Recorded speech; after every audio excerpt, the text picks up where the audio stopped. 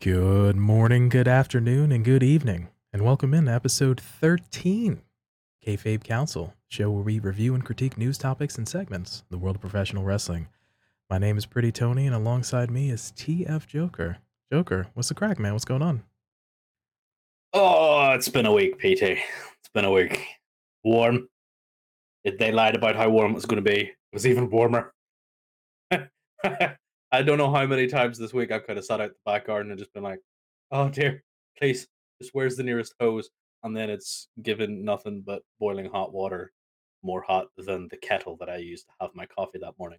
So yeah, it's been one of those weeks. Yeah, we are full-fledged into the dog days of August right now. Many hot days for both yourself in the UK and for me in the States. It's just... yeah, man. We're honestly at this point, I'm just hoping for fall, brother. Really, so give me a little bit more cooler weather. Bring on the pumpkin latte, says PT. I'm not about that life. That notwithstanding, Sure, bud. I don't mind if it got a little cooler, where I might be able to put on a pair of shorts, maybe like a light hoodie or a light jumper. You know what I'm saying? Something along those lines. Yeah, Yeah. just when it's, you and I both talked about it, when it gets just so hot, like there's really like not much you can do, as opposed to like when it starts to get cooler. All right, maybe I'll put on a sweater or I'll put on, kind of something else when it gets cooler. But yeah, Exactly. Yeah, like whenever it's nice and cold, like I like the cold weather because you can put stuff on. You can wrap yourself in a blanket. You can have yourself a little duvet day. But whenever it's roasting hot and humid, you literally cannot, um, remove enough layers to stay cool. It's really annoying. So staying hydrated is obviously the best way. So I have one cold drink and one ice cold glass of water. So right here in front of me because it's even though it's evening, it's still about 25 degrees and it's humid, and I'm locked in here with a PC that is recycling the hot air. So yeah, 100%, 100%. As like we said, as it gets into hotter days in August as well, and as the wrestling heats up, definitely remember to stay hydrated. Just take care of yourselves, and that way you can enjoy your lives, enjoy some wrestling, and yeah, and do all the things appropriated with sort of the end of summer. So, Mm. as we celebrating our 13th episode, I asked for a 13, but they drew a 31. Thank you guys again for the continued support, for listening as well as on all multiple platforms, and also interacting with us, but then also checking out the YouTube. Again, thank you for the views that we're getting, the subs, and we're continuing to gain some momentum. So thank you so much to everyone who's given us a chance. Really appreciate it. Definitely brings a big smile to our faces. Thank you. Thank you so much. All right, as mentioned before, you can check us out on a video form at youtube.com/Kayfabe Council and in audio format wherever you get your podcasts from. On this week's episode, we look at more returns to WWE, and we look at CM Punk returning on this week's episode of Dynamite, and the implications for what that means going forward and for All Out. But coming up first, more returns to WWE. So, firstly, here we look at Monday Night Raw. We had a big return sort of at the end of the show there. So, starting off here, we touched on a little bit in the previous episode of how back in the end of the 90s and sort of into the early 2000s, where Raw and SmackDown specifically would have sort of narrative threads throughout the show, sort of a show-long storyline kind of thread that kind of weaved throughout the show itself. So I was actually kind of pleasantly surprised that they kind of actually continued to do that on this week's episode of Raw, where we had a backstage promo where Kevin Owens was being interviewed, and he's saying his piece after he just had sort of a squash match against Elias's younger brother Ezekiel, and he's just saying his piece that he's not he's going to be in control and he's not kind of, this is the new Kevin Owens type of thing and stuff like that.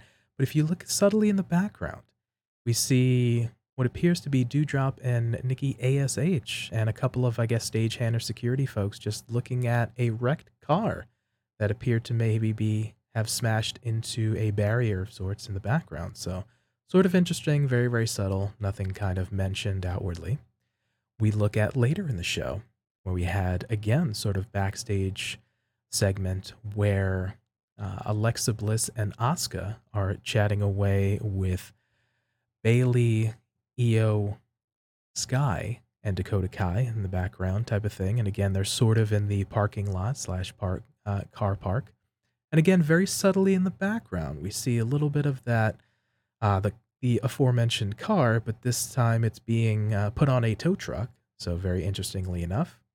And towards the end of that little piece, we get a what appears to be a commotion in the background, and we see someone run past Bliss and Asuka, and then we see what looks like security kind of chasing them. Cut to the very end of Monday Night Raw, where the finish of the match between AJ Styles and The Miz. AJ is celebrating, and again, we have this sort of interesting kind of camera angle where we have AJ on the left-hand side of the screen. And we sort of are kind of looking into the crowd, sort of the corner of the ringside area. And again, we have this little bit of a commotion. Again, it's not sort of made a big deal, but AJ kind of looks over there, and it looks like we have two security or police officers kind of trying to control what looks like just a disgruntled person or something of that nature. They get him in handcuffs, and for no apparent reason, they pull off the hood of the person, and it turns out to be Dexter Lumis, the returning Dexter Lumis, of course, known for his time in NXT. So very, very interesting piece. We get AJ kind of looking like, hey, what's going on? We have Corey Graves just very quietly and very subtly just mention, is that Dexter Lumis? So again, not sort of making a big deal, but, kind of a story point to sort of end the show on, a little bit of a cliffhanger piece. But yeah, so we have little plot points very subtly jabbed into the entire show. So we'll start us off here with that elongated setup. What was your sort of impression of the sort of reveal of Dexter at the end of Raw? Um, so I have like this sort of love hate relationship with the way they did it because um whenever they normally have anything, and you see this on live TV a lot, like if there's any commotion, they try to keep the camera away from that action that's not inherently scripted or you're supposed to be looking at it. So you're like, okay, cool, something's going to happen here. AJ kind of makes a point to look over, like, well, what's going on? You see the camera go over, and I'm like, oh, okay, so who's this? Because to rewind a little bit, I mentioned this to you earlier. Is like I was writing emails at the time, and I was listening to the segment where Kevin Patrick was interviewing Kevin Owens. So I wasn't watching it; I was just listening, and because there was no mention of it, I missed the layup. So everything else past this, I was like, huh, huh, what's that? And then as I went to rewatch it, so like this reveal was kind of like, oh, what? They're arresting somebody? What's going on here? Has that got something to do with the cops that came back? That's Dexter Loom. Oh, so I was pretty shocked. I was like, okay, this is a kind of a big deal that this is happening after a main event match at the end of the show for a in the background kind of storyline that whenever I went back and I rewatched it because I have been able to rewatch shows and enjoy them. Um, it actually made a whole bunch of sense, and I liked it. I legitimately ended up liking it because it is a story beat to the character that I remember watching a match in NXT where he rolled up in a street fight. I can't remember who was in the street fight, but he rolled up and kidnapped somebody and just took them away. I think it was something to do with the Undisputed Elite. I can't remember the specifics of it, but he just rolled up. So it reminded me of that. And I Maybe was just like, it may have been Cameron Grimes because I know they feuded and had sort of like a weird, like, House of Horrors kinda street fight thing, maybe, perhaps? I think it was before that, maybe after. I remember it being specifically the Undisputed Elite, Okay. because there was something there anyway. Regardless, it just reminded me of him coming in, him being the serial killer, and him having that psycho stare, just like just the small mouth with the wide eyes, with the bleach blonde hair, and you're just like, okay, he's got a great look for a psychopath. Um, and yeah, I really liked it actually. Um, it kind of got lost though, because the crowd sort of almost had the same reaction I did. It was slow to start. I don't know if you noticed that it was kind of like everybody was interested. They were trying to, people were backing off. They weren't like trying to get in because it was cops doing this. It was like they looked like not normal security guards, like actual police officers running in and grabbing people. And you saw people pushing other people out of the way, just stay back. Um, so people looked legitimately scared. And then all of a sudden, whenever more people got the visage of Dexter, the cheers went out and the gasps of realization. But I think an awful lot of it was lost because Dexter was, like you said, NXT famous, not me and roster driven. So this might have missed for some people. Yeah, I think there's to your point about maybe it might have slightly missed the mark. You touched on it earlier how if there's things that are unscripted or not supposed to happen, random example, never do it, by the way. But if there's somebody who like jumps the barricade, they're just Mhm. like, all right, cameras are not going to show them type of thing, and they're going to kind of cut away to a different angle, things of that nature. But they Yeah. made a cognizant point of like sort of the way the cameras were positioned and was like kind of again AJ on the sort of left middle of camera was that sort of center of the corner of ringside type of thing. So you're like, all right, obviously this is something. And then obviously you see what appears to be a guy like in a hoodie type of thing and sort of people chasing them. So I think it was one of those like more for the TV viewers at home, because if I'm not mistaken, they didn't put it sort of up on the Tron. Like it was kind of like normally it was like, all right, there's kind of a commotion. Maybe the crowd sort of turns their head and, everyone sort of on TV is like, oh, maybe there's something happening. But we sort of at that point of view, that POV shot of, all right, obviously we're as the TV viewer looking at it. So with the absence of again maybe being on a big Tron and kind of thing, and they had like other security like, all right, or kind of push it back for safety. Yeah.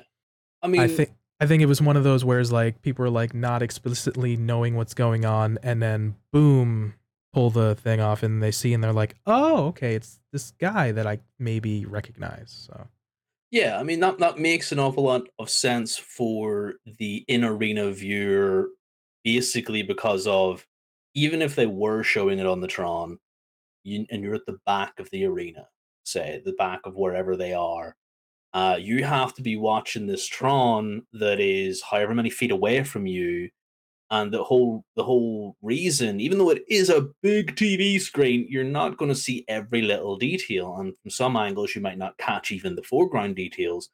So yeah, I do reckon it was more for maybe the subtleties of the screenshot, of the framing of the shot rather, were probably for us as television viewers rather than the in-house viewers. Um, but I mean, I think that probably isn't so much a it isn't so much a factor to blame for not knowing who Dexter Loomis is, because nobody would have, like, that's a narrative thread throughout the show, and it's not to know that, oh yes, that would 100% be Dexter Loomis. It's all as we put it together. It makes sense for Loomis's character as we know who he is. I think it's just more from my point of view. An awful lot of individuals don't watch NXT or have pretty much kept away from it and have missed people like Dexter Loomis, um, to that point, and probably don't know who he is.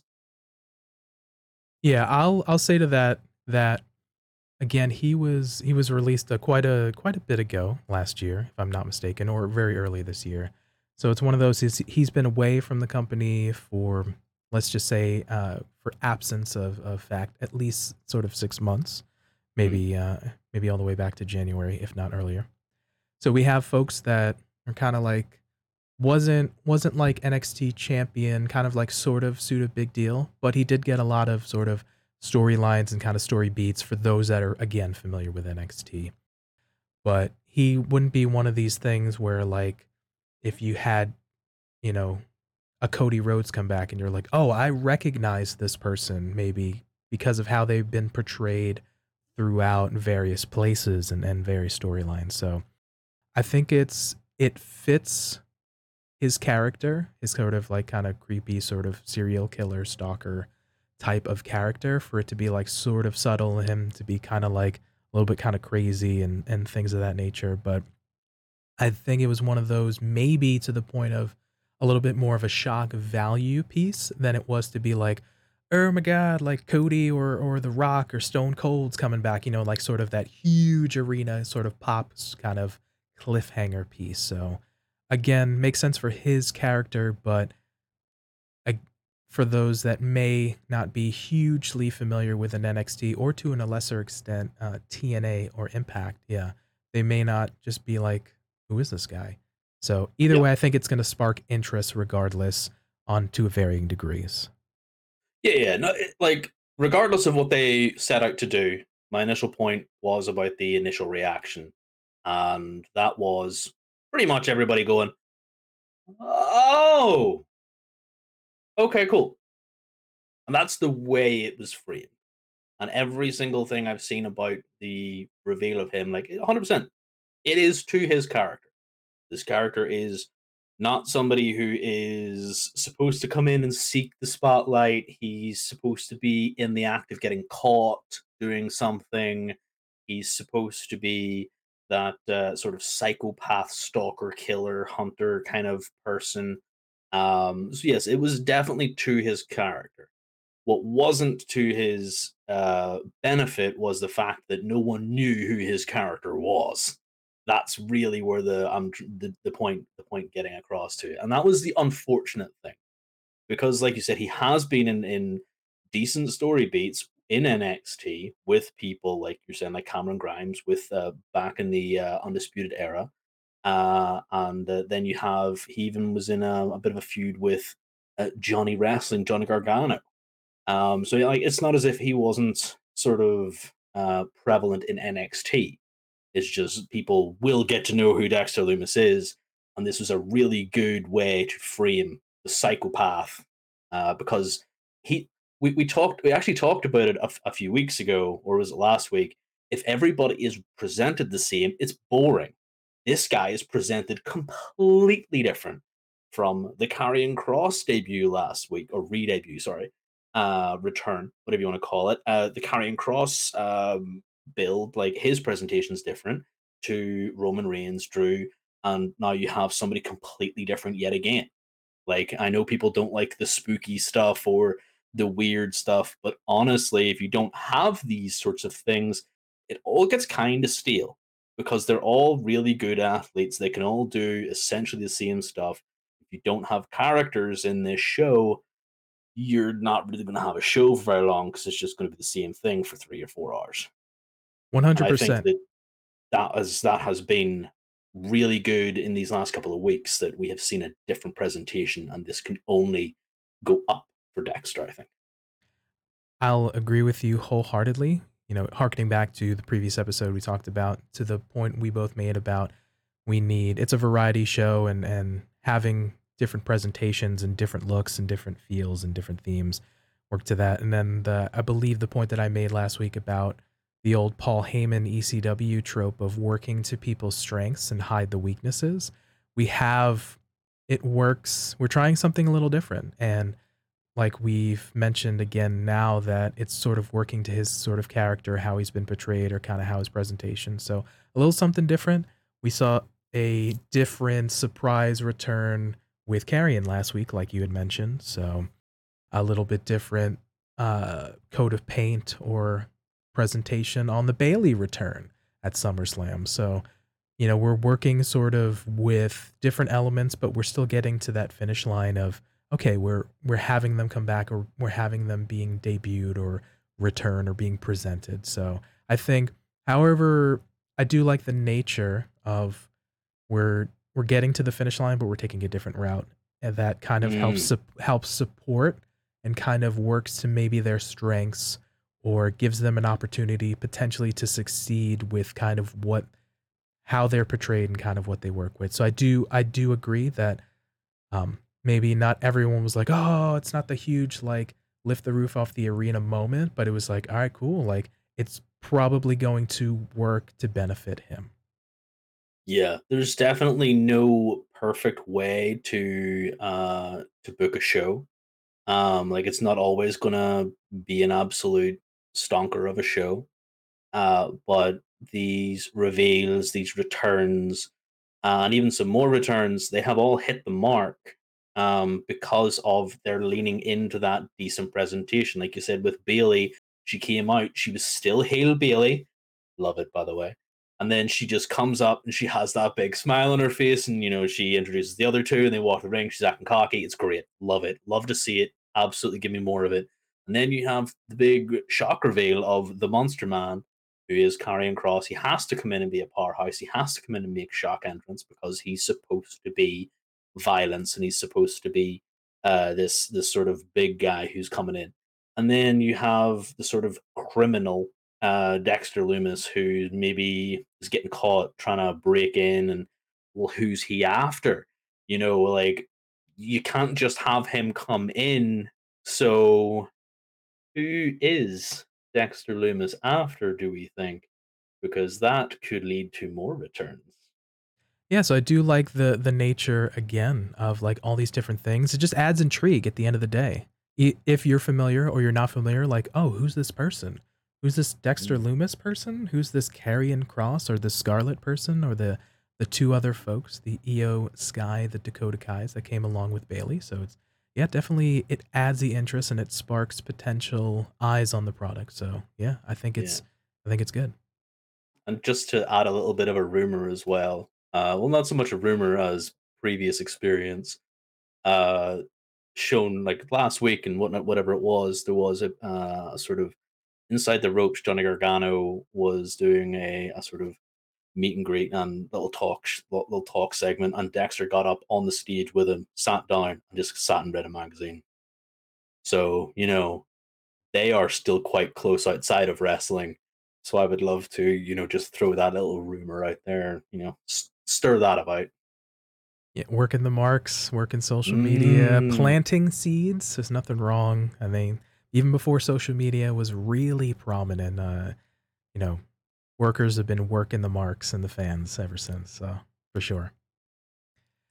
But in terms of the past couple weeks under the Triple H regime, some of the things that I've noticed for, and I mentioned it very briefly in last week's episode, is sort of the narrative thread that we saw specifically this past week on Raw, that segments themselves feel less isolated and they feel like they're flowing into one another. So I was thinking about the Bailey Collective, right?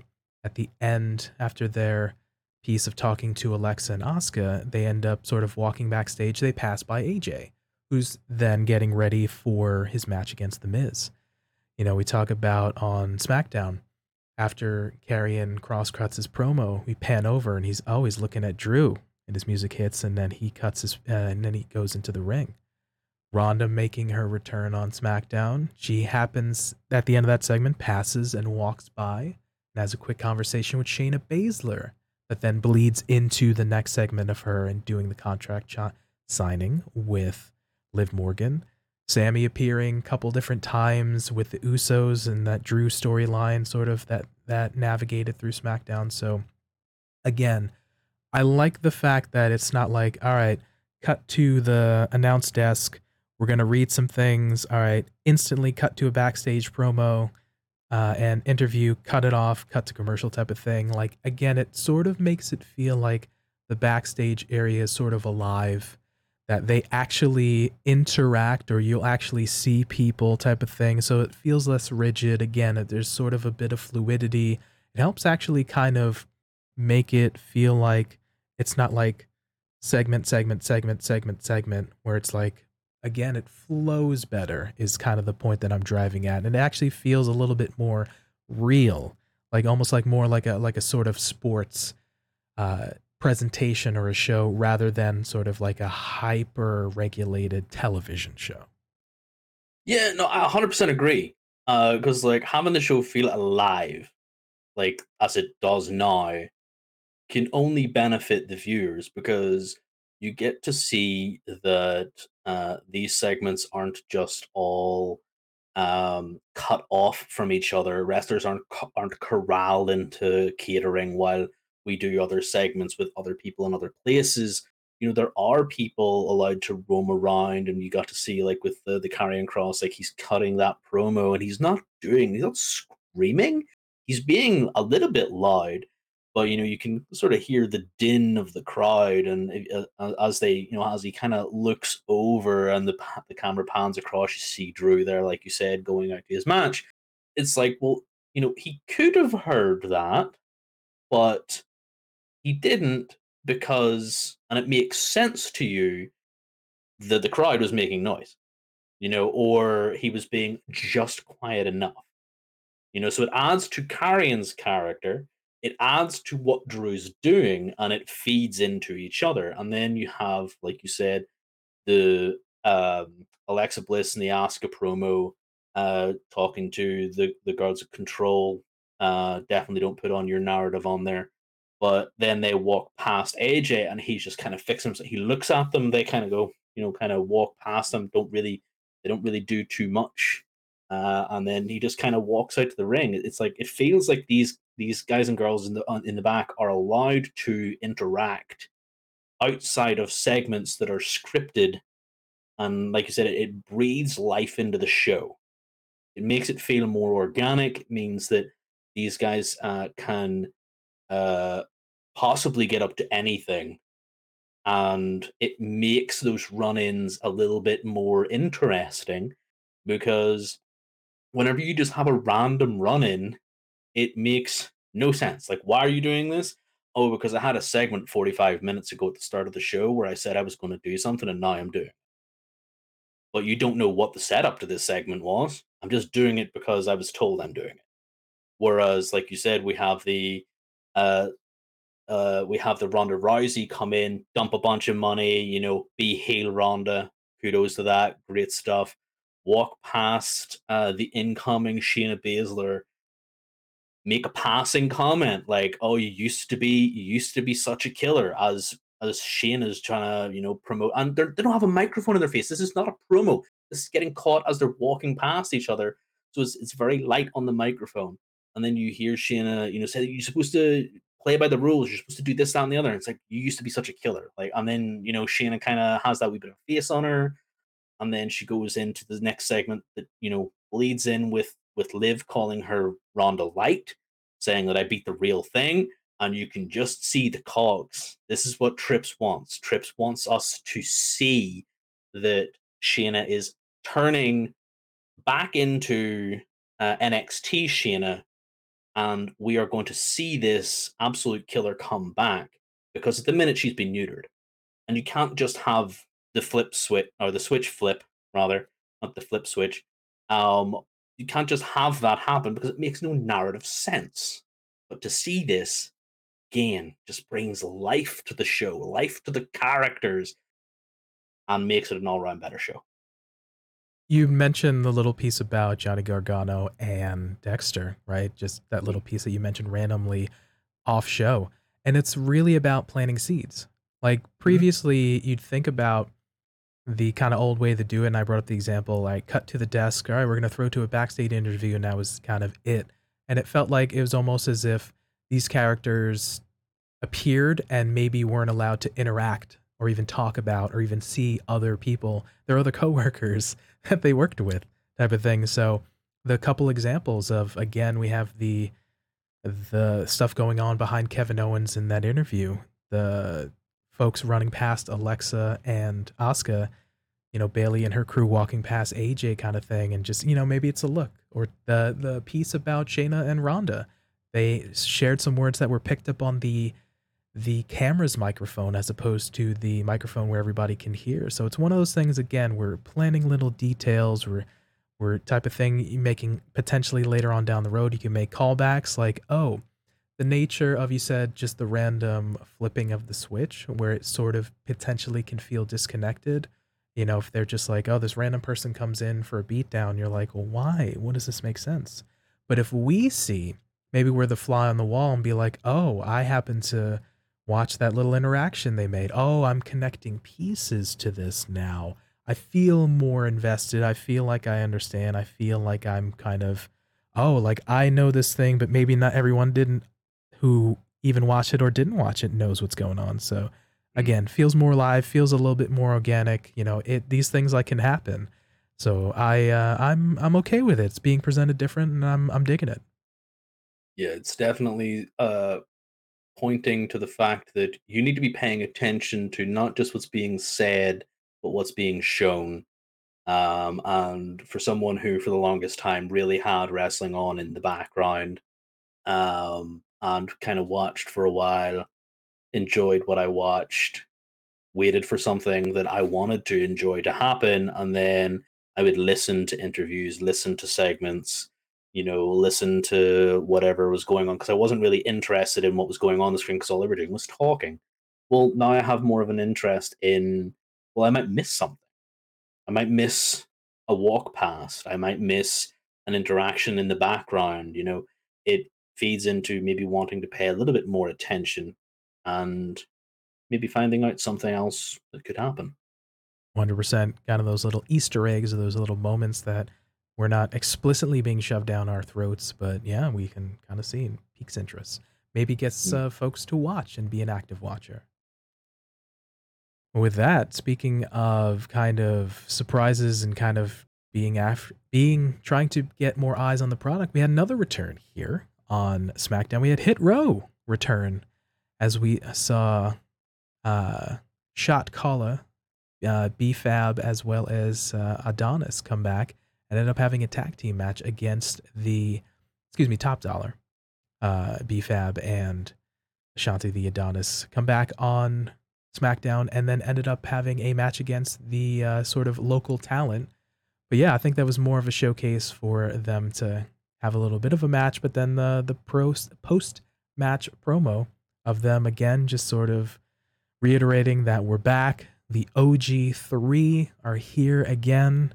And yeah, so we had quite the crowd response to them. And for those that aren't aware, that they were a team in NXT, and they ended up more famously kind of fighting with Legado del Fantasma.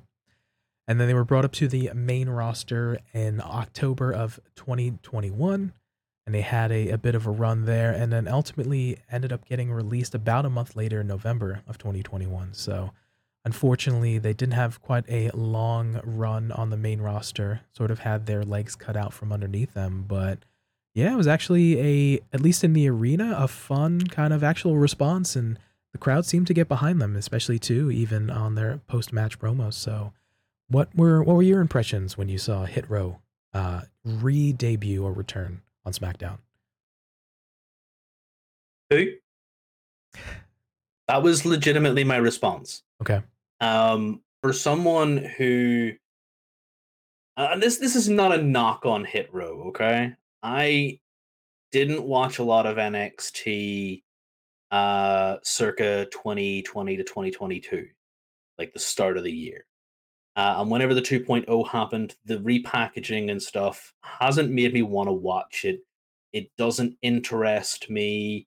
The storylines are kind of whatever. And Hit Row was in that sort of area of, well, I'm not really interested in. Like, even at the very end with Johnny Gargano's The Way faction with his wife, Candice, you had Indy Hartwell in there, and you had the then Austin, now just Theory.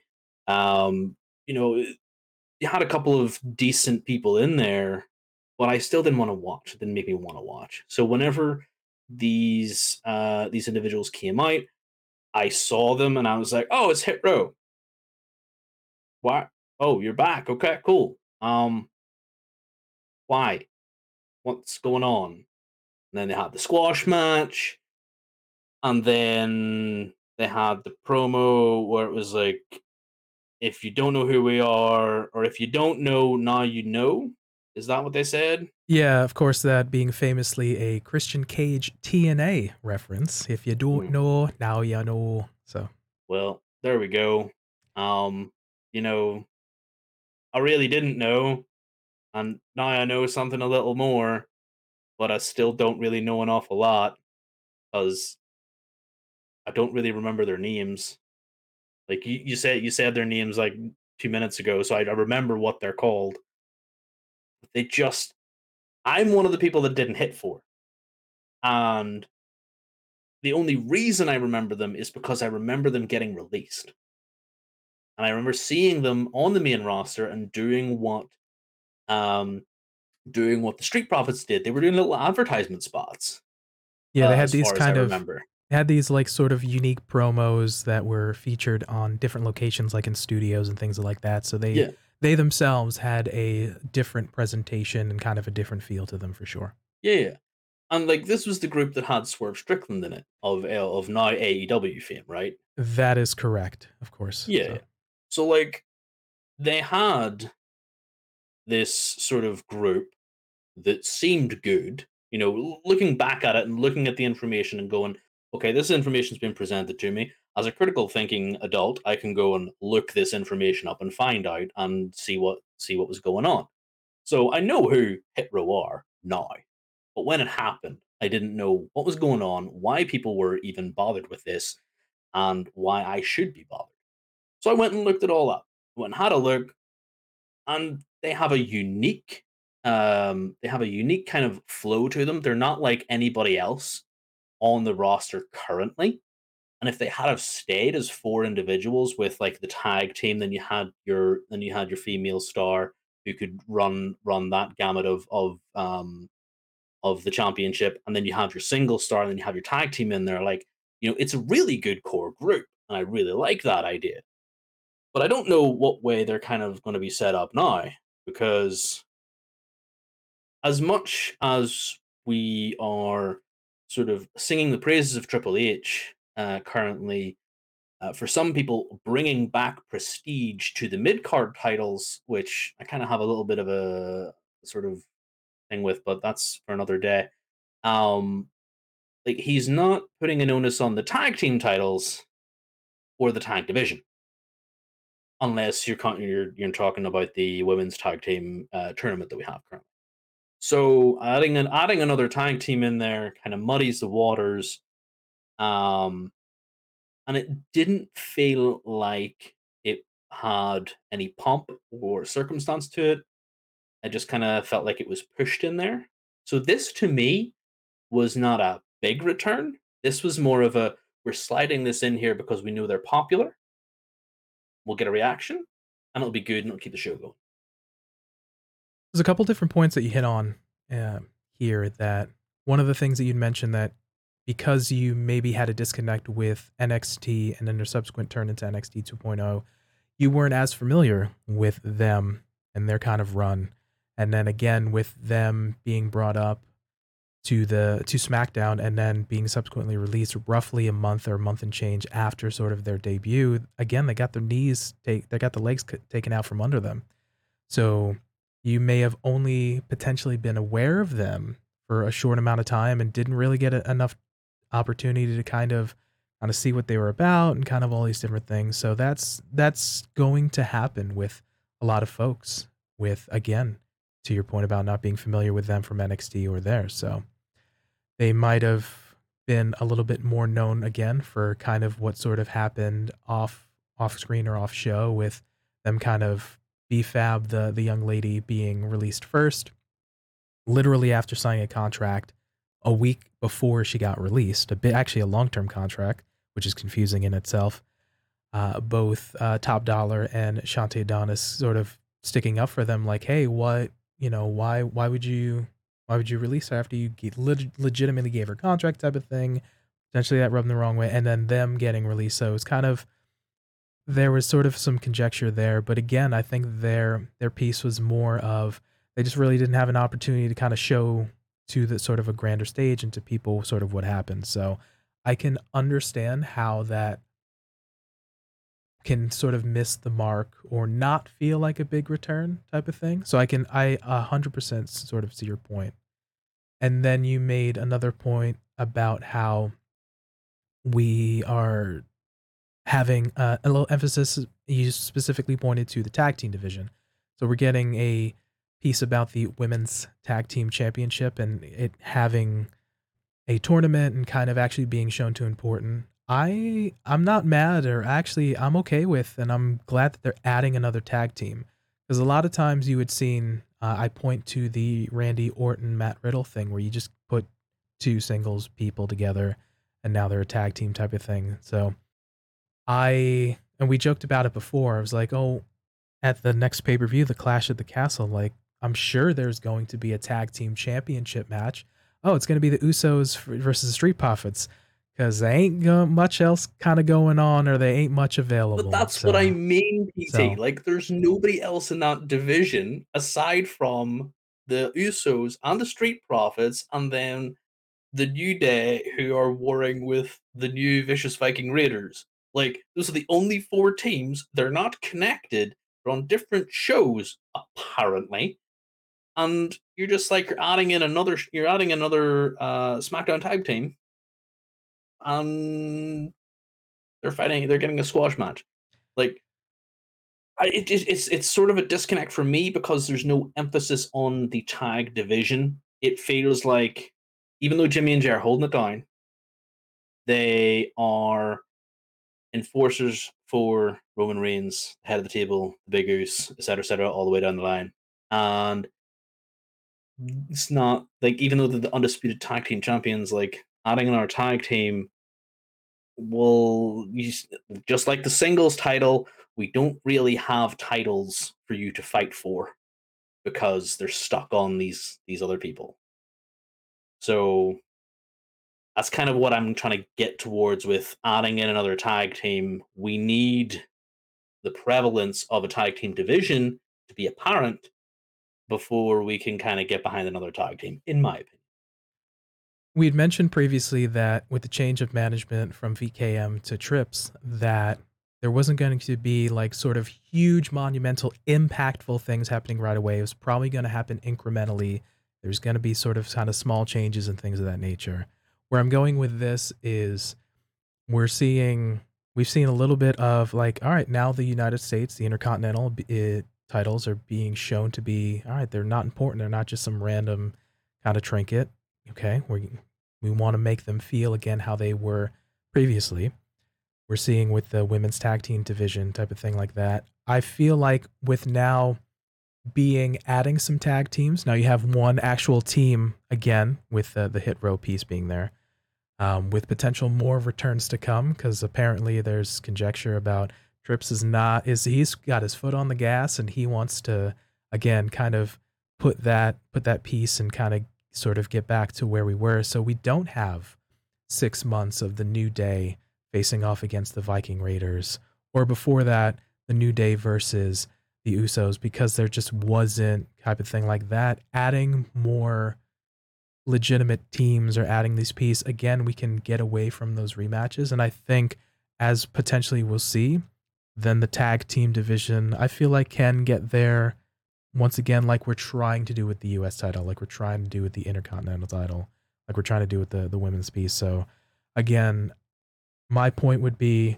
it may have potentially fell flat, but having another team is that again can be featured on TV that we can cycle in and out and less rematches. I feel like it can definitely help that division to get to where it needs to be.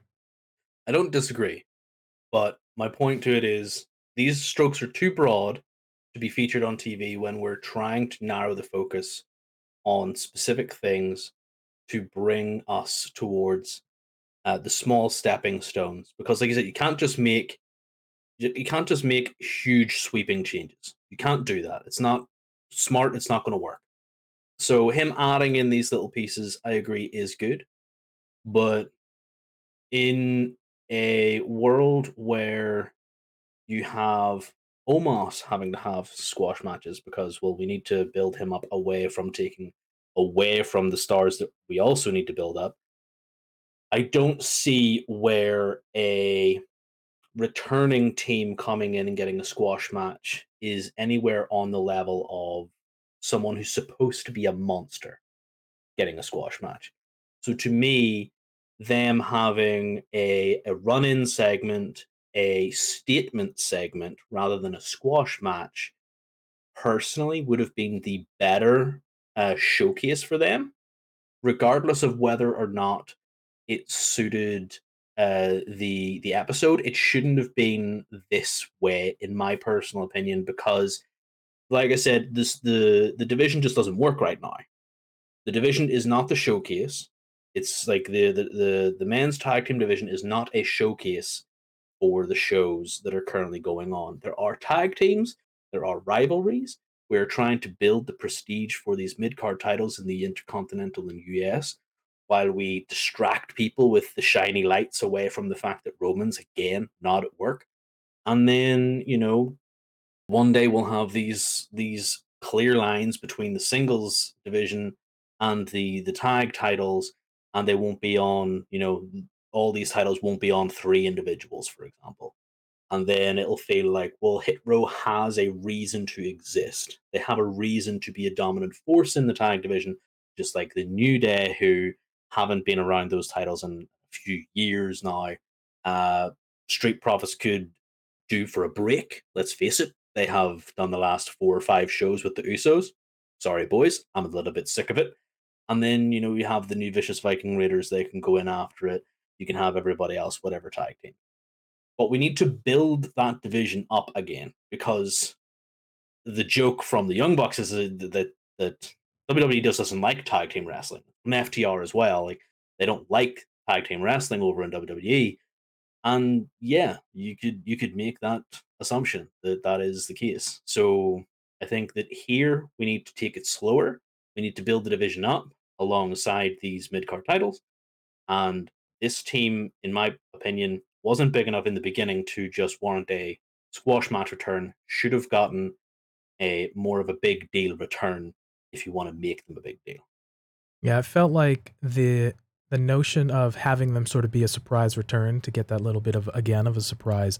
I think it was more so suited towards them more cutting the promo and Hmm. also happened to featuring like, all right, hey, here's a little bit of a couple moves type of thing. Because again, it was just a quick match. So again, we want them to shine, but we don't want to sort of take away from anybody else. So throw a Mm. couple local talent in there, boom. But again, it was more so that if I didn't time it, but it was probably more so that the promo and the quote unquote match had probably the same amount of time. So Oh yeah, again, yeah. yeah, No, it's a this is segment to reintroduce them really at the end of the day. But I'll agree again. mhm. Put them in. We'll build. You know, Trips brought them back for a reason. We'll build Oh them. yeah. We'll build them to have folks again have them feel important, and we'll get that division to where it'll kind of be where it's just like, all right, it's not all right. It's not the bathroom break because it's a tag team match type of thing, but yeah, That eventually is my return point. them. Like the segment just wasn't the right segment. Like they missed the mark on the segment. Like it shouldn't have been that. It shouldn't have been a 30-second match for a 30-second promo. It should have been a 1 minute promo. It literally should have been a bigger statement. Because at the end of the day, they came in and it was like, oh, it's Hit Row.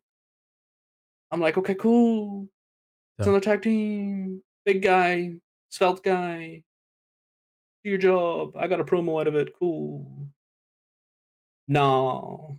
not every like we talked about the presentation of these kind of different returns and type of things. Like ideally, we'd play to their strengths and sort of hide the weaknesses type of thing. And they can cut promos and they can be charismatic on the mic and type of thing. And obviously we'll see as they kind of get back integrated on the show and get maybe a little bit more reps. Well, maybe we'll see more from them for on the matchups and things like that. But we'll see how things go forward with them. So I can only hope, because honestly, it didn't.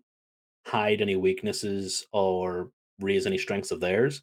It just kind of showed weaknesses of the back room where he's trying to do an awful lot and may have missed the mark on these guys having a return. So that's the only thing. It's not a knock on Hit Row. It's a knock on their presentation. Um, but at the game again, this return fell the flattest of flat for me personally. Fair enough. As we look at again all these returns and kind of these reintroduction and presentation, we think about man trips. Triple H is wasting no time and kind of having these little tweaks and kind of doing these returns and things like that, and sort of those Triple H guys and gals getting on TV, getting pushes, kind of being presented a little bit more prominently and differently. We think about Champa. He went from just being sort of the Mrs. Heater to now being presented, won a triple threat match, ended up beating AJ, had a very strong competitive match with Bobby Lashley. Bailey have a large and sort of important return, and obviously the being paired alongside Io Sky and Dakota Kai. Kevin Owens feeling important, having that promo, looks like he's getting a push. Ricochet being back on TV, that's awesome. Shinsuke getting a main event matchup against Gunther on SmackDown. So it's looking like folks that have been quote unquote Triple H guys and gals, like again, like they're being pushed and getting a little TV time. So good on them for sure. Yeah, I can't really say enough good things about it because at the end of the day, all of these matches that we're seeing with these individuals are different matches. Like they're different matches with different people. Under VKM, we were seeing rematches every week. We were seeing the same segment played out every week with different people sometimes, but the same results. A good indicator of that would have been the Lacey Evans versus Aaliyah non-match. For 3 weeks, I think we were trying to get that match off the ground. Lacey Evans keeps coming out and saying, "No, you nasty," and then walking off. Like, okay, cool, you're supposed to be babyface, but then you were supposed to be on a different show, and then you're a heel babyface, and you're gone because you're injured. Cool. So having the fact that we didn't have a segment with the bloodline in the main event, wow. Like SmackDown finished with an Intercontinental title match. What's that about? Like, Yeah, the cool. the nature of that title feeling important when it hasn't been defended on a pay-per-view since literally early last year. So In the WrestleMania pre-show or whatever it was with Big E and something of that it nature. was it was it was it was ridiculous. Like it has not been defended on a pay-per-view in over a year. It is stupid. And I think even Ricochet holding the belt, he wasn't even on TV for 2-3 months while holding the belt. Basically. Um, so I mean, yeah, and they have this is where I have a little bit of annoyance with it. They call it the workhorse title, and Ricochet is a former title holder, and he won it and then never really defended it. And this is not a knock on Ricochet because he is a really good talent. This is a knock on the booking of this title. Like, I feel like they need to address how it hasn't been the workhorse title, but it needs to be brought up.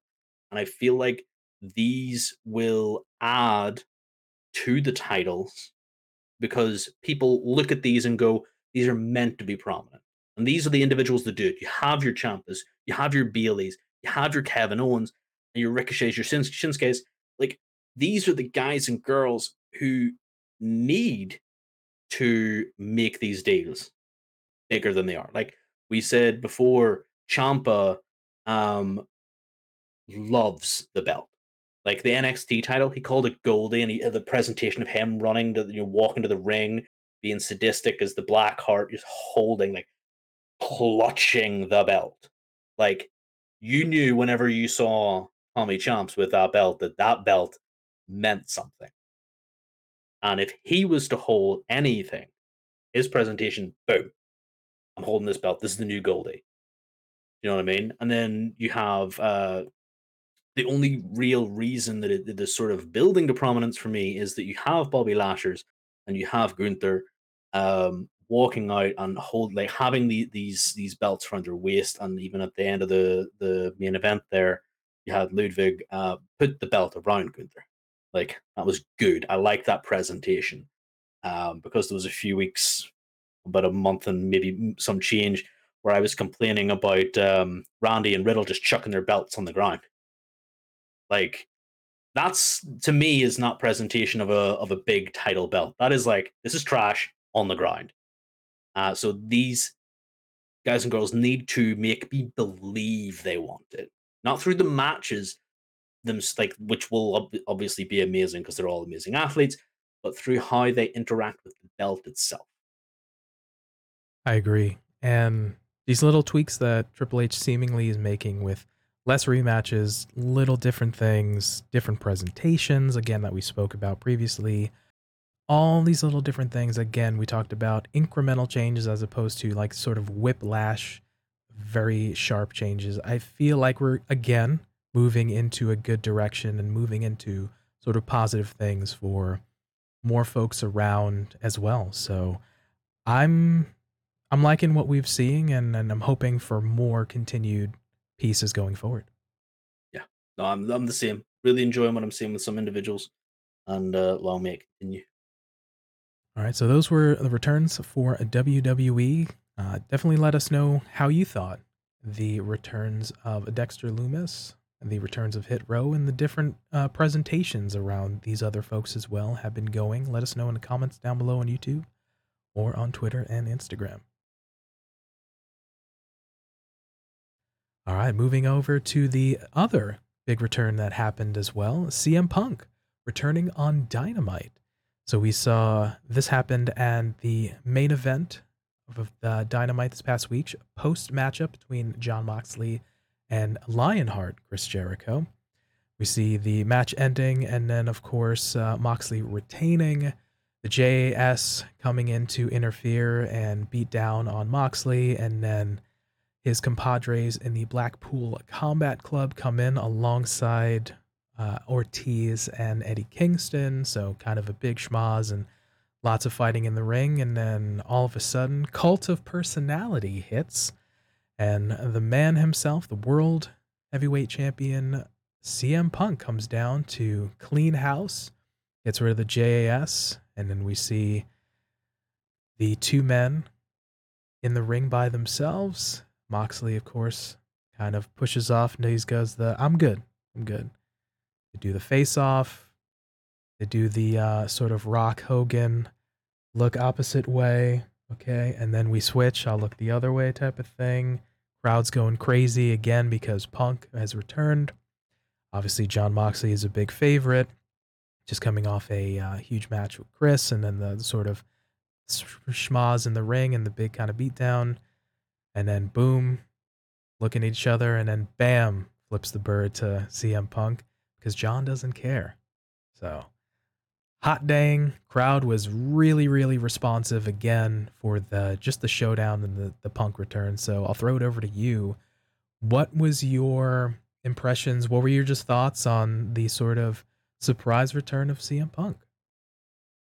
Um, I feel like I'm just gonna be the bad guy today. Like I don't know what kind of mood it is I'm in, but I'm definitely gonna be the bad guy. It's hot outside, so you're not feeling great. Yeah, it's hot. We'll blame it on it being hot for me thinking like this. No, go away, CM Punk. Didn't like it. Go away. Why? What is this? What is this? What? Why? What are you doing? Go away. What is? No. That is legitimately the things I was saying as he was coming down to the ring. I was like, oh, I knew it was coming. The rumors were there. And everybody was like, oh, Punk's returning, Punk's returning. I'm like, I am not, nor have I ever been a big Punk fan. I will make no bones about it. I am not a Punk fan. Um, Not because he's not a good person. Like I think Punk as a person, you know, what I've seen on the internet, what I've seen from interviews and things like this, he is a genuinely lovely person. Um, but I am not a Punk fanatic, and that is how I describe a lot of his a lot of his supporters, they are fanatic. Like, fan is the shortened term of that word, but they just bring it to a completely different level. They lose their minds. I don't care. And this to me reeked of, we need to bring Punk back to show that he's here, to show that he is coming back, and to make sure that people know that this Jericho thing is over by putting the relevant next opponent in front of John. It took away from the strengths. To harken back to the previous points about, which is funny because Paul Heyman making these comments about shine the strengths and then hide the weaknesses. CM Punk being a notable Paul Heyman guy, his strength is on the mic. Like, his strength is on the microphone, and you didn't give him one. You had him walk out there, do this, and then walk. That was it. Like, John Moxley's strength isn't on the microphone. He's good, but his strength is in the ring and his visceral sort of actions. And that double finger to Punk was a much better presentation of the strengths of a character than having you march out a gimped Punk to stand there and take it without a belt. Because he is the AEW champion. John is but the interim. Where was Punk's belt? Where was Punk's microphone? Where was the segment where Punk should have buried him? Oh, wait, it should have been on next week's Dynamite. Not here. It was so bad. I don't disagree with the points that you made. I think you've mentioned it before, just even in passing. Like, you're not the sort of hugest CM Punk fan, which I think is good because we get like, for me, I kind of dig his vibe. I think it's cool. Like, I can totally understand why folks are connected with him and kind of that sort of, I'm not the sort of poster boy. I'm not the ideal kind of look. I can talk. The proverbial speak for the voice of the voiceless type of thing, and kind of have that swagger and bravado. And he wrestles different style as well. And then you have your sort of piece where you're just like, I can your opinion of, I can see why, but you're not a fan. You can appreciate what he does on the mic and things of that nature. So I do like we do have a sort of a counterpoint to that piece.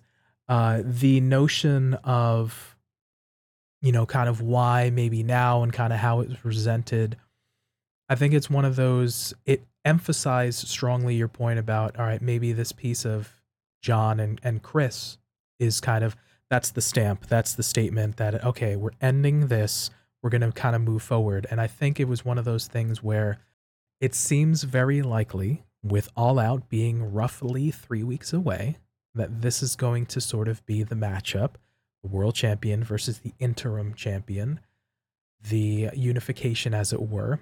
So how do we sprinkle out, how do we spread the storyline through the sort of 3 weeks of navigation of TV? All right, cool. We have the emphatic statement, Punk return, huge pop, and the show. Again, leave them wanting a little more, little interaction, boom. We set up next week. Cool. Maybe we have a face to face. We get that promo, right? We get that sort of thing. So again, we mentioned it earlier in the show with WWE, maybe like not force feeding or kind of shoving things down our throats, sprinkle in a little bit of the storytelling. I feel like this has its opportunity, maybe lends towards. Again, obviously, we're building towards the All Out championship match, so I'm not against it. We'll have the more story kind of come in. We'll have John and we'll have a Punk spar on the mic. I'm sure at some point within the next couple weeks, we'll get that sort of payoff. But I I liked the sort of emphatic statement, and I did like the notion of, again, we're gonna leave them wanting more, get a little taste. We're not gonna give you everything right now, so I'm not mad at it. Yeah, look, and like I understand CM Punk. I understand the character, and there are characters in this world that I do not like, but I understand them. And it's not because they're a bad guy or whatever.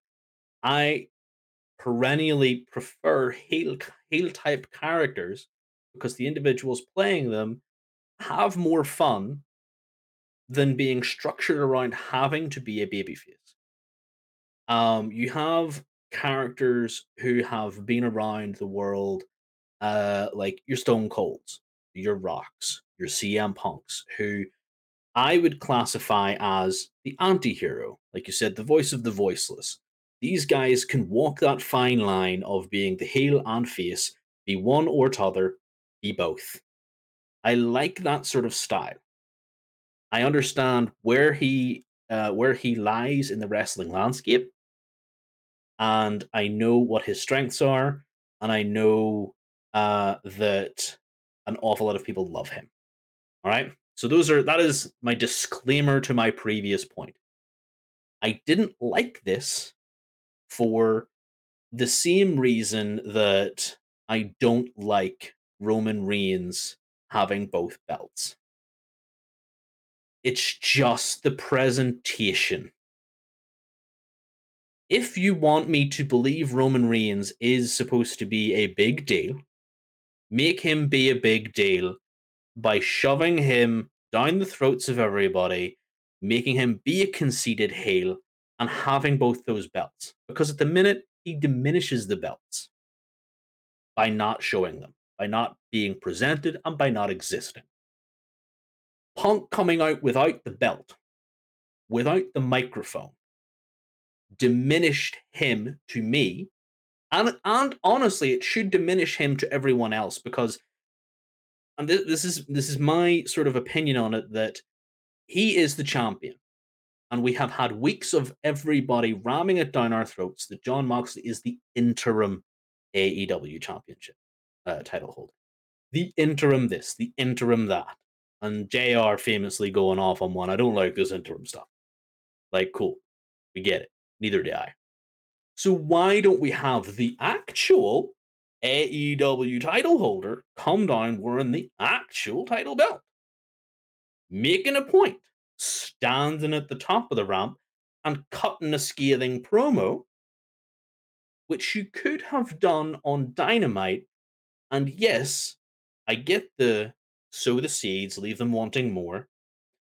But this wasn't a cliffhanger to me like a Dexter Lumis or a Karrion Cross reveal was, because those were statements. Punk didn't do anything. Like, those statements had a purpose, they had shock value. Punk, his music hit, everybody lost their minds, and because it's Punk, they forgive the fact that he didn't do anything. He walked to the ring, looked at John Moxley, took the double fingers, and then John left, holding his belt. Punk came down there and actually cleared out the JS from Did beating he up do John. anything to John Moxley? He didn't touch John, but That just is my point. just to reiterate, he helped clear out the JS from beating down Moxley and the Blackpool Combat Club. But his opponent is John Moxley. That is the point. He didn't do anything and took the double finger. It's not as if, oh, this is supposed to be an honorable thing. Like, we know John likes to fight. John was holding the belt. He's the interim AEW World Title holder. Punk is the actual, like, come on. It's like, if you're going to ram this down our throat, present us with the person who's actually holding the belt, actually holding the belt. So quick question. It just weakens him, in my opinion. Quick question for you. So the whole premise of his music hits, comes down, cleans the JS out, has the face to face with John. Would it have looked and felt different to you if he came down like kind of with the belt in his hand, running down again, maybe puts it down in the ring and then continues to clear house and then has the face to face with John, but he maybe picks it up and you have the picture of both of them maybe straps on their shoulders, straps in hand type of thing with the face off. Would that have looked and felt different for you? So that sequence of events, no. I don't want him to touch the JAS. I don't want him anywhere near that. JAS needs to go away from this entire segment. So JAS are cleared out, Okay. and then you have the BCC, stood in the ring, stood tall, whatever they've cleared out, and maybe John's the last one in the ring, and then you have Punk's music hit. Everybody loses their mind because John's alone. Like there's nobody else here. The music hits, Punk walks down, struts with the belt in hand. John's struggling to get to his feet with the belt because he's just had a bit of a match where he's had to push himself. Cool. Punk just walks down, holds the belt up. John holds the belt up, and then gets the hell out of the ring. And Punk standing tall as the title holder in the ring, showing that yes, his ankle is full there. But he didn't do that. He came to the ring with no mic, didn't cut a promo. Like even if he had he didn't even have to cut a promo in my example there. Like he just has to have the belt. He didn't do that. He didn't present himself contrary to all the interim stuff we've been hearing. If your guys on the desk are told to be saying interim this, interim that, go and buy your champion a toy from the toy store. Give him the belt from the toy store at the very least. Come on. Like, it just adds so much, especially with such an amazing belt. Like, So a little to bit of that. me, Yeah. to me, John's presentation here was better than CM Punk's. And not being a fanatic of Punk, that whenever Cult of Personality hits, I don't lose my mind every single time. Love the song, love the entrance, love everything about it. But because I'm not like, oh my god, I feel like I'm in the minority whenever I look at him and go, that could have been better, or that was a bit too much. Like, don't get me wrong, super excited when he won the title. I love that he's back. I think that the fact that he has a passion for wrestling and is back is amazing. This isn't his fault. This is presentation. Got you. So it'd be more of almost a little callback to the second summer of Punk when after he won the belt at Money in the Bank, goes away for a month, and then that point maybe he just comes out wearing the WWE Championship, walks into the ring, holds it up. Cena then holds it up. Show ends type of thing. So Exactly. I wasn't even thinking of that, but yes, 100%. okay, so a little bit different twist. Okay, I'm totally seeing your point now. Okay, fair enough. I gotcha. So, yeah, I think there's always opportunities of like again, you're seeing it with your sort of lens and your frame. Maybe I'm looking at it slightly different type of thing. I think there's always, and not to say that we're armchair quarterbacks, but there's always Hmm. potentially things that we can be like little things that we can observe, little potential pieces we can pick out that could have been improved. I do like your point of maybe again that standoff piece where they both have the belts, that's the statement in lieu of a promo and things like that. I would not have mind if I saw that. I feel like that sort of ending the show on that totally could have enhanced or maybe had a little bit more feel. And then obviously the upcoming promos and the builds and the stuff like that for sure. So I do like that notion. Good call. Yeah, it's just that it adds more to Punk's presentation, and that is kind of what we've been going on with a lot of these individuals, even returning individuals for WWE. Like, it's all about presentation, and him coming back having the best presentation. Let's face it. If your name is CM Punk, you get a 5-10 minute standing ovation the day after, or the day you return. You sit in the ring and like everybody's just clapping for, what is it, 5-10 minutes whenever he initially returned. Something like that, yeah. I legitimately had to fast forward through that. I was like, okay, everybody, calm down. Let the man speak. So I mean, his presentation has been up to now great, and fantastic and all that there. But if you skip that beat that you've been building up, then it almost weakens him to a point of, well, I know now that on Wednesday he's going to come out with the belt. Like, we're going to hear a promo, because if they don't, and here's the thing, if they don't bring out Punk, silly fly, they don't bring out Punk with the belt and give him a promo, What was the point? Like, so we know he's coming back, but if he doesn't address the fact that he doesn't have the belt, then we're going to have John Moxley come out and go, "Well, I'm the real champion because I have the belt." And it's just one of those things. Like they got it wrong. AEW have had these little sort of bumps in the road with their presentation of some of their individuals. Somehow they managed to mess this up for me. Gotcha. So I feel like it's almost guaranteed. I don't think there's an official announcement, but I mean, like, I'm gonna agree with you. There has to be like a Punk promo on Wednesday, because then again, Mm. if it's not on Wednesday, or for even worse, the Rampage for the Friday, like, then kind of, yeah, what's the doesn't Why bring him back? Yeah, yeah, type of thing. So I yeah, it definitely kind of sort of has to happen. I agree with you. So yeah. So why not give him that sort of like on the Wednesday? Maybe give him the opening promo where he calls out John Moxley standing in the ring holding the belt. yeah. Why couldn't that? Because they've shown that Punk can open the show, and the ovation he would have gotten. Like I wouldn't have minded him coming back to open the show for 5-10 minutes of clapping, or 5 minutes of clapping, him sitting there with the belt, calling out John Moxley, whatever it may be. Like that 5-10 seconds of him, standing there and then nothing happening, cool. Like yeah, it definitely could have been better presented, especially if this is the lead up, the all out amalgamation or unification match that There we're we go. getting it all out. So not to obviously that feels like that's where we're leading it towards, and I'm Mhm. sure in a further episode we might do predictions and stuff like that. But what are your thoughts on then potentially a Punk and Moxley matchup then? What are you feeling? What are your vibes at? Yeah, that's difficult. Like it is difficult because Punk won and then went away. Like you can't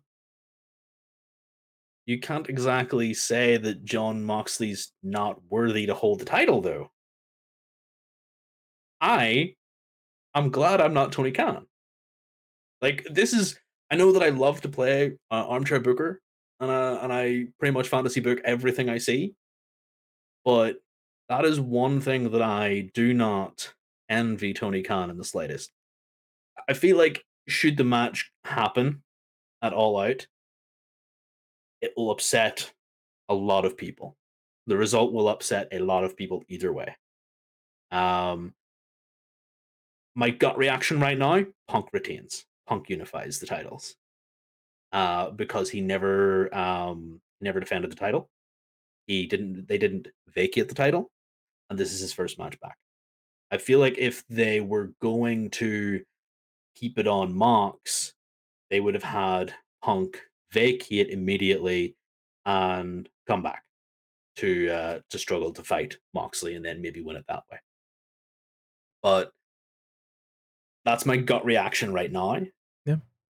and that is me coming off of 10 minutes of bashing CM Punk. So I mean, you really never know what you get with me. But I can tell you it's always going to be absolute chaos, and that's why I'm glad I'm not Tony Khan.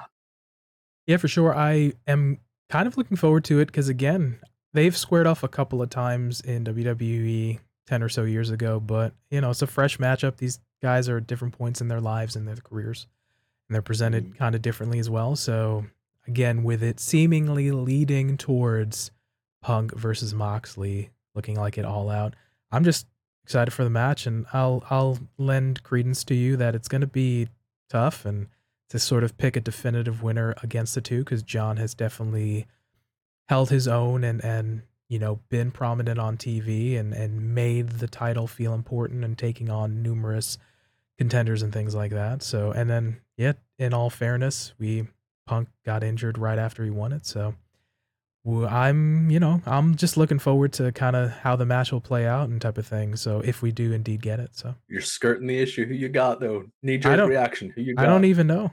I feel like, again, since Tony didn't vacate the title off Punk, I feel like he's going to continue to hold it, you know? Yeah. That is the Just exact same thing. Yeah. just because again he won it and immediately was just away. So, and that's not a knock on John, but I if at the moment before all the build and all the things and all the promos and all these different pieces, like yeah, I feel like Tony might have a special place for Punk at the moment. So yeah, and that's Yeah. never a Yeah. detriment to John and what he's been doing Mm. since Punk stepped away. Not at all. Yeah. No, I think the John taking the title and elevating it like he has done has been an unexpected treasure that Tony wasn't expecting to happen nearly as well as it has. The matches that John has had, the defenses that he's had, have been arguably better than the Hangman run. I'm sorry to say, like the Okay. Hangman run for me, but fell a bit flat, and that's why the CM Punk run has such high expectations, and it never happened. So it's kind of got to happen. So that's kind of where my head's at with the CM Punk unification, at least in this regard. If the match is to happen, this is us expecting it to happen, and probably hoping it happens. With things looking like that's a direction we're heading into, I can probably guarantee one thing is that we'll get some color in that matchup for sure. Yeah, we are going to get color, and we're going to get it quick. And honestly, I think both men are going to be pretty drained by the end of it. Yeah, so those are our impressions of Punk returning. Feel like we maybe wanted it to go slightly different, and either way, we both agree that it's going to be a hell of a matchup if it indeed does happen. So you let us know what your thoughts on the Punk returning and the potential matchup against Moxley at All Out, and definitely let us know down in the comments below and or on Twitter or Instagram. All right, coming up to quick hits. Again, for some of the newer listeners, quick hits are little moments that happened throughout the week that we may not have gotten an opportunity to cover full fledged in the show proper, but we had the little pieces that we enjoyed, or sort of pop the boys segments that we wanted to share with you that we found we wanted to highlight here. So I'll start us off here. My quick hit, this comes from this past week's episode of Friday Night SmackDown. We saw Shinsuke Nakamura making his way to the ring for his matchup against Gunther for the Intercontinental Championship. We see Shinsuke decked out in an amazing gold and black jacket, and I'm thinking to myself, where have I seen this before? And then it dawns on me. Shinsuke, of course, paying homage and cosplaying as the Gold Zeo Ranger, which of course was played by Jason Scott Lee, the original Red Mighty Morphin Power Ranger. Little did we know, Shinsuke is a big Power Rangers mark. Now, I don't know about So are you. you, apparently. There we go, baby. I don't know about Because you, you but spotted it. I made the connection. What about you? What were your thoughts when you I saw did Shinsuke? not make this connection. No, I did not make this connection at all. Um, really, really good pointing it out. Fantastic. I did not know this about Shinsuke. I did not know this about you. Yeah, funny. Great job. Yeah, I was just like spitting image when I saw his entrance jacket. I'm like, what? Like as your brain starts to percolate, and it was like, why is this like, what is going on? And it dawns on me. I was like, oh yeah, Jason, Gold Ranger. Heck yeah, let's freaking go, dude. Yeah, I just remember the original primary color Rangers, and that's about it. I don't know anything about any Gold Zeo Ranger. Yeah, so for me specifically, like this sort of happened when I was kind of in my childhood, and this kind of came on here, and I was familiar with, I guess, the first iteration, the Mighty Morphin Power Rangers, and that ran for like 3 seasons or something, roughly 93 to 95 ish or so. And then kind of when they sort of traditionally did the sort of the Japanese piece with new seasons, and they just rotated the cast out and things of that nature. Like I think that's kind of just sort of when my age and kind of group I just sort of fell off and just didn't have an opportunity to watch, like, type of thing. But yeah, it was one of those things I was like, "Oh, I just happened to be familiar sort of with the original cast and kind of things like that," and it's sort of like kind of the memories of that, so when I noticed that, I was like, "Something here?" That was sort of maybe like the last kind of memory of Power Rangers for me ended up, and I was like, "Oh, Shinsuke doing the old, Power Rangers thing, so heck yeah, let's go."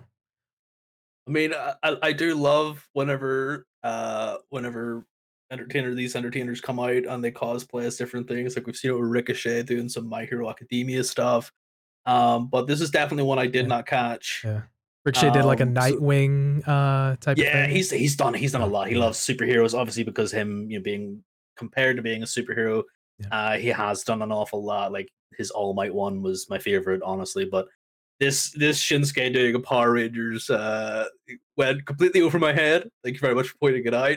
Brings a smile to my face now. It's actually I'm gonna have to go back and see if I can go. Oh yeah, no, he's right. Yeah, definitely kinda when I saw that, I was like, "Oh, something to this," and then when I kinda figured out, I was like, "Yes, there it is." So, that was my, brought a smile to my face, like you said, and it's kinda my pop the boys moment, and I definitely wanted to share that because I had got a kick out of that. But, Nice. that was mine. So, Joker, do you have any quick hits from this week? This week, I feel like I've been a negative Nancy a wee bit too much. Uh, what with the things falling flat for me. So no, I don't have a quick hit. There was a couple of nice little points through the week, but nothing to the level of the Gold Zeo Ranger. I'm afraid, PT. It's all good. Again, it's one of those where if we just happen over the course of just watching some wrestling this week, that we notice a little something that kind of makes us smile or kind of made us pop and like, hey, type of thing. It's always that. There's going to be weeks sometimes where we may not have something or we might have a couple type of thing. And like I said, we had a lot of sort of returns or kind of things that we were sort of interested in that we may have talked about earlier, but I wanted to highlight this little piece. And, sometimes, like I said, this was a genuine thing for me, and again, we wanna have a little bit of authenticity, and if it's not sort of forcing or kind of something just for the show type of thing, then I'd rather us sort of enjoy it and share the things that we like than kinda have a forced Yeah, perspective as if you will. exactly. If it doesn't get a hearty belly laugh out of me, then it's not going to be a quick hit. I feel like last week, people saw that I was struggling to get through my quick hit with Tori Yano and Lance Archer. That's the kind of level of quick hit, pop the boys kind of motion we're going for. If it makes you laugh, if it makes you clap, like, and you just sat there by yourself and just clapping like a goon at the screen, like that's the kind of thing that we want, and that's the kind of thing that I love in my pro wrestling, from WWE to the G1 to NJPW and AEW and everything. So yeah, definitely give me more of it. Brings a smile to my face, and I don't seem like such a bad guy whenever I'm not ragging on CM Punk. And may I just add, like, the piece about your last week's quick hit about the whole Toriano and Lance Archer matchup? I didn't get a chance just to watch it over the course of the week, but when I got a chance to kinda sit down and check it out and then edit it together, I absolutely loved the matchup, and I loved your point, and I absolutely got on board with it, and I got a It was kick out of such it. a good So, match. It was such a good something match. something that you watched that you enjoyed that I just Mhm. didn't get an opportunity to, that I got to then check out because of your suggestion made me really enjoy it too, and kind of hit the story beats and hit the notes that you were saying. So definitely, I appreciate that you kind of showed me or you turned me on to something like that. So definitely appreciate it. So, and that's kind of what we do is that maybe the little things that we see and that we like, maybe you can also get a kick out of them. Definitely, because as much wrestling as we watch, trying to catch it all, we might miss something that might have popped you. And if something popped you that didn't pop us because we weren't paying attention, or it flew over our heads, like with the Gold Zeo Ranger this evening, gotta let us know, because we could easily go ahead and look at that and pay more attention and feature that as well. So definitely keep your eyes open, and yeah, just let us know in the comments below. For sure. Couldn't have said it better myself. So feel free if you liked ours and if you have more, definitely agree with Joker and let us know for sure. All right, so that about wraps it up for us. We went over a lot today, man, and it was intense, but we had some really good conversation. How was it for you, dude? Yeah, it was good. Definitely got a lot of my negativity out. I feel like I've cleansed the negativity of this week's wrestling. I'm ready to go into next week with a positive mindset.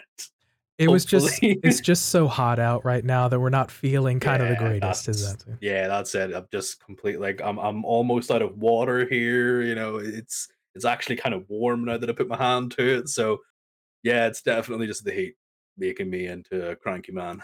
That's all good, man. Like I said, it's a lot kind of happened and a lot's going to happen, and we're planting seeds. But I like the point when we're not always agreeing 100%, and we're not, because Hmm. again, you have your sort of your observations and your kind of backgrounds and your likes that some are similar with mine, some are different with mine. So I do like when we can have, it's not necessarily an argument, but we can have a sharing of ideas that are different, and we can kind Yeah, of be like, "Oh, okay, I'm seeing your point now. I didn't notice that. Or I didn't see." So yeah. Sometimes, especially for me, like if I make a point, I don't complete that point, and you say something, then you add to me going, oh well, actually, my point is this. This is the point I want to make, and having that conversation with someone else definitely broadens out what each of us have as an opinion towards whatever it is, and our opinions change, our opinions may not change, but we have that discourse, and it's always fun because otherwise you just kind of sat there watching it, and then you have to listen to wrestling Twitter and hate yourself for for long you're on there. definitely a good thing about social media is everyone has a voice. Bad thing about social media is everyone has a voice. But as a voice, yeah. But yeah, regardless, we're all sharing our thoughts, and we appreciate you listening to some of ours, myself, Pretty Tony, as well as Joker's thoughts. And maybe you agree, maybe you disagree, but we're just here to share perspective and maybe educate a little bit and provide a little bit different side of the story. And just basically spout an awful lot of nonsense about nonsense on the internet anyway. 100%. So with that, for TF Joker, Stay hydrated, folks. I know I'm going to try to be. and for me, Pretty Tony, we thank you for your time and letting us be a part of the day. And remember, be good to yourself, be good to each other, and we'll catch you next time. Peace.